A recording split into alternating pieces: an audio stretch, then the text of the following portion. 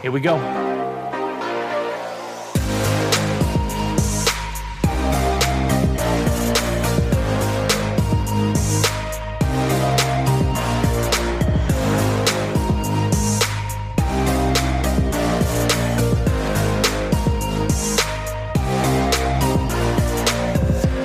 Hey there, folks. This is your host, Cameron Ivey of Privacy Please, and thank you so much for tuning in each and every week. If this is your first time, welcome to the show. Tell your friends about it if you like it. If you don't, let's just pretend you didn't listen to it. Thanks again for coming in, and we hope you enjoy the show.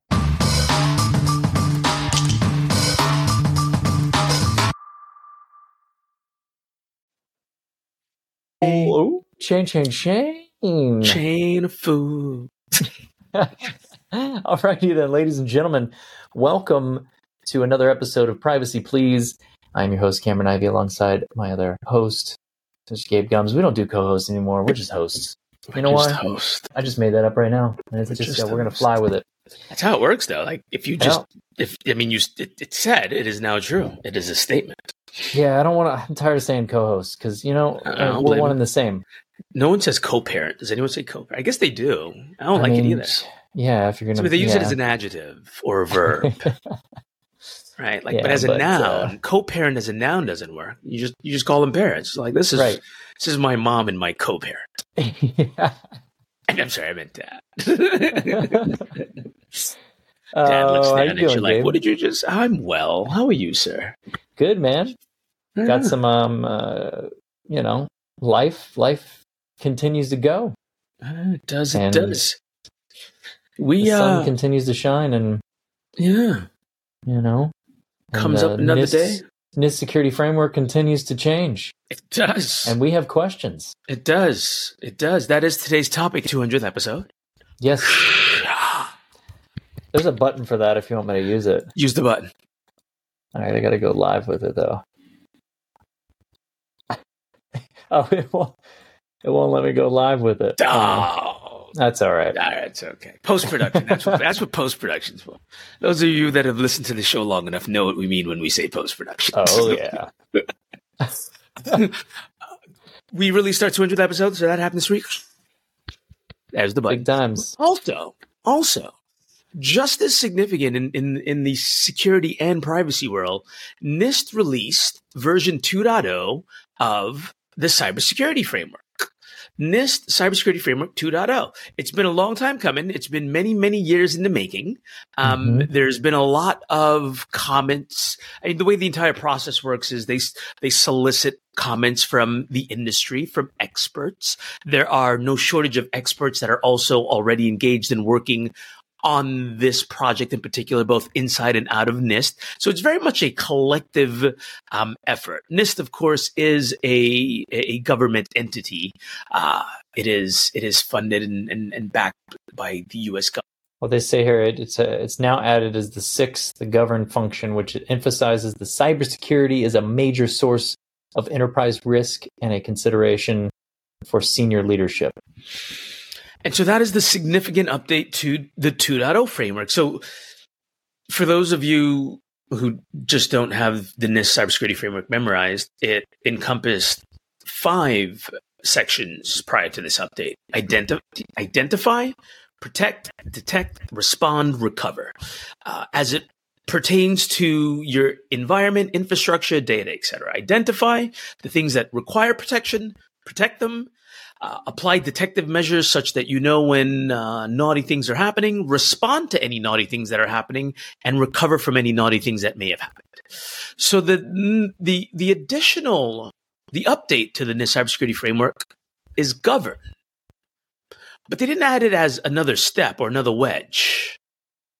They added it as an overlay across all of those other components, which I think is good. I think that sends the right message, namely that govern isn't somehow distinct from detection, protection, responding, etc., but that governance is an activity that must occur throughout the entire life cycle of protection. Right. I'll call it that. Life cycle of protection. I like that. Coin it? Coin it. Trademark. It's done. It's mine. There it is. That's how it works, isn't it now? I guess. You heard it here. That's how it works now. So, questions from this, obviously, I know the one that jumped up in your mind is, well, isn't there a security framework opposite of this? Or I'm sorry, a privacy framework. Apologies. Yeah. Why is that separate? And it has been for some time. So NIST also has a privacy framework. It is currently in version, I think, 1.1, but 1.0 was released back in January of 2020. It is a privacy framework, and we've talked a lot about why we've always felt that there's a lot of overlap between the two, but not really certain that they should be that wholly distinct from each other. And in this update of the NIST Cybersecurity Framework 2.0, I find myself questioning even further why NIST chooses to keep cybersecurity as a distinct framework from the privacy framework. Now, for what it's worth, NIST actually addresses this right up front. In the 2.0, in the updated cybersecurity framework, right on page 12, it does explicitly state the following. I'm going to read this verbatim. Privacy risk. While cybersecurity and privacy are independent disciplines, their objectives overlap in certain circumstances, as illustrated in Figure 6. Figure 6 is a Venn diagram, and on the left, it's cybersecurity risk, which are associated with cybersecurity incidents arising from loss of confidentiality, integrity, or availability. And the right side of this Venn diagram is privacy risk, associated with privacy events arising from data processing. And in the middle of that are cybersecurity-related privacy events. So let me go on to read. Cybersecurity risk management is essential for addressing privacy risk related to the loss of confidentiality, integrity, and availability of individuals' data. For example, data breaches could lead to identity theft. However, privacy risk can also arise by means that are unrelated to cybersecurity incidents. So there's the smoking gun. That sentence is the reason why the NIST body still sees privacy as a separate framework. Because, quote, privacy risk can also arise by means that are unrelated to cybersecurity events. I am further confounded, confused, and maybe even a little grumpy about that statement. Cybersecurity framework includes physical protections to things like data centers, right? So it obviously acknowledges that you can have an impact to confidentiality, integrity, or availability that are not related to cybersecurity, that are simply someone walked into a data center and removed a hard drive, right? There was a natural disaster and a location is offline. Those are not cybersecurity incidents, but yet we cover them under the cybersecurity framework as yes, they are not distinct. Like there are other frameworks that talk explicitly about disaster recovery. So no, I'm not attempting to conflate those things either. What I'm failing to understand here is we know that you cannot have privacy without security. It is not a thing. You can indeed have security without privacy, but you cannot have privacy without security. And so I'm very much failing to understand why these two are separate, especially if you added the ring of governance to include governance as one of the key pillars. Well, maybe that's a question we'll ask NIST when we tag them. I need an answer. I'm just curious how we arose to that decision. The document clearly does point out why it thinks that with that little anecdotal blurb, but I think part of the problem with both privacy and security is that as long as we continue to treat them as these distinct practices, we're going to end up with the outcomes we have. Here's a really good example of that. Cybersecurity treats ransomware as largely a confidentiality risk, namely data loss. Now, those of us following along at home would have remembered that the Verizon Data Breach Investigation Report from last year, 2023, very accurately points out that availability is the number one impact of ransomware. It crossed the threshold 2 years ago. Data loss was no longer is the case. Availability is the number one impact. Where am I going with this? Cybersecurity is still treating ransomware incorrectly. If the impact is availability, then encrypting your data doesn't protect against availability attacks. Because if I re-encrypt the data, you've also lost access to it. You know what? You know why this is a problem? because we keep separating CIA, confidentiality, integrity, and availability, across this line of security and privacy. Like, this Venn diagram should be one circle. It's one circle. The cybersecurity framework and the privacy framework, I do not genuinely think should continue to exist as two distinct entities. Yeah. Now, is this? It says that the 2.0 version now applies to all audiences, industry sectors, and organizations, instead of just critical infrastructure owners. I didn't know that. I think that's a great update. So a lot of times NIST documents are published with an intended audience of critical infrastructure owners, both public and private.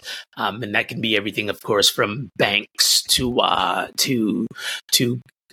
government to government entities. There are government banks, so nonetheless, public and private sector, but largely critical infrastructure. I really do appreciate that this has expanded itself to include all verticals, because everyone suffers from cybersecurity incidents these days. Everyone does.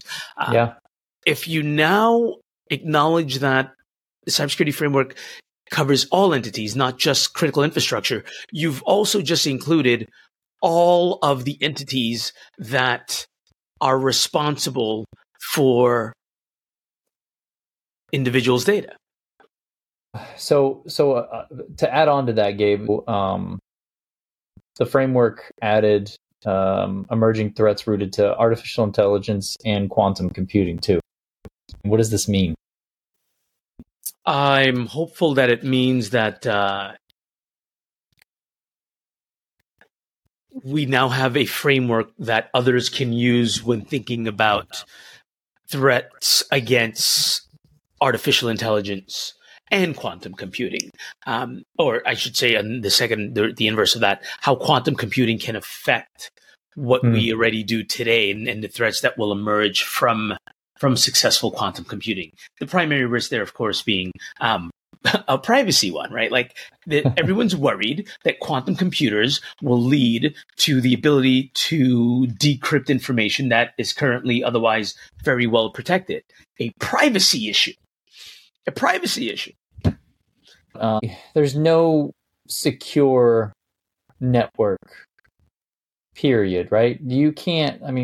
There's no way to get around, like, even if you have a VPN. You mean that assumption of compromise that I love to go back to? Yeah. Yeah. I think it is mostly a foregone conclusion with many security folks that the assumption of compromise is the best way to treat your networks. I say most security people because not everyone has adopted a zero trust mentality, much less the framework. Another framework put forth by NIST, zero trust, right?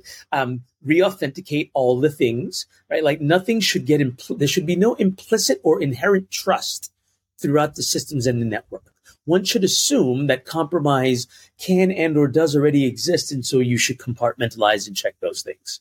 That assumption of compromise is I think, very alive and well in this part of the conversation. Should zero trust be a separate framework than CSF? Now that we're talking about it, I understand the differences between what they are intended to do and describe. One is implicitly just about infrastructure, and the other is a much larger component of that. Yeah, I'll just continue to be grumpy about the privacy and security. Look, maybe it's because that's what we do here. This show is rooted in privacy and security. Not security, not privacy, but privacy and security for a reason. What we really dig into here is where that intersection of those two things live. And I think we will continue to see failures and be able to protect ourselves even against ransomware when the number one threat is availability. The number one threat posed by ransomware is availability, and we keep treating it like a confidentiality problem. Fail. When we keep treating privacy as something separate and distinct and the cybersecurity necessity, fail. In your opinion, what kind of challenges do you think organizations, especially like smaller firms, might face when implementing a framework like the 2.0? Do you have any concerns there? Really, it's not. A lot of small organizations won't be audited against it.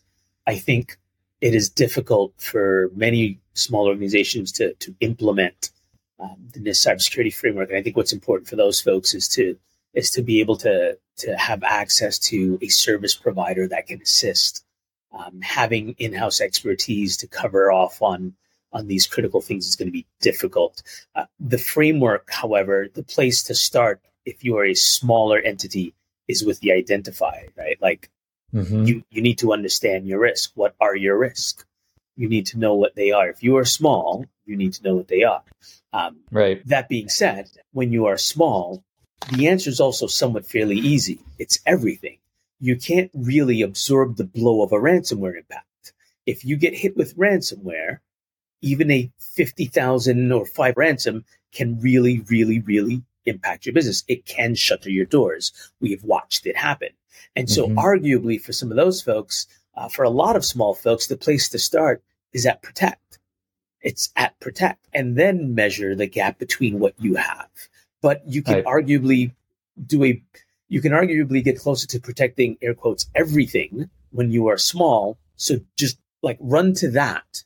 If for no other reason than the risk of being impacted by something like ransomware, I'm just going to use that because it's the highest ROI attackers have these days, and it's not going anywhere. But if the risk of ransomware putting you out of business is real, then I might argue you should fast forward right to protect. Anything beyond AI and quantum computing that NIST should consider already? Well, I guess on top of combining the privacy framework, is there anything that you can think of from your perspective on something they should be looking already at implementing for the next phase of the future? I'm out here armchair quarterbacking, but for the record, I did submit some of this feedback during an open call for feedback. So none of what I'm saying here is new at the moment. It has been a very long time that 200 episodes and counting at this point, that we've been talking about that intersection of security and privacy, of just how intertwined they are. And I did. I went through the thing and I submitted that feedback. I don't think I have anything else that's really salient to call out here. I want to give credit where credit's due. This update is amazing. This update is incredible. It is. I'm excited to watch folks adopt this in the real world. I'm hopeful that it's also an opportunity for some of those organizations that had not gotten to maturity in one. Maybe they take this opportunity to get to maturity now on 2.0. This is kick butt. This is absolutely kick butt. I think we have work to do. I know we have work to do. I know we have. Well, yeah, to that point, wake up, people. Wake up. If you haven't done anything yet, you might want to jump on it. Now's a good time. Change. Yeah, now's a good time. Now's a good time because it's live. It's not just it's not just a draft. It happened. It's real. It's real. There's a lot of good things in this. Yeah, absolutely. I think one of the best parts about it too is it introduces organizational context.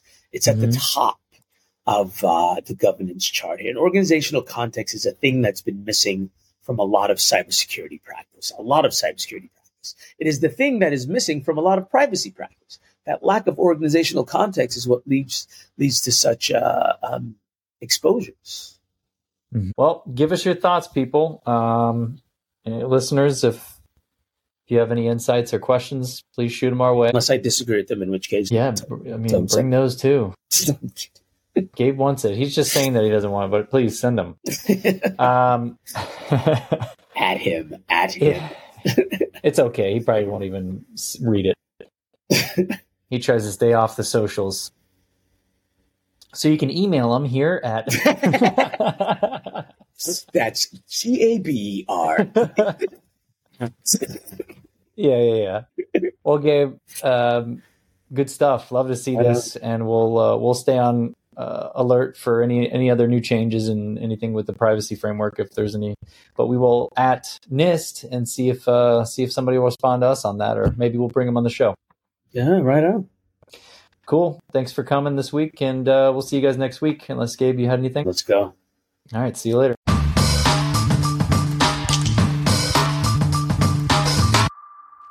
Hey, you guys made it all the way to the end. Thanks for listening. Again, if this is your first time, we really appreciate the support and everyone that's always been around since the beginning. We love you guys. Keep supporting Privacy Please, and we'll always have new content each and every week. Cameron Ivy, over and out.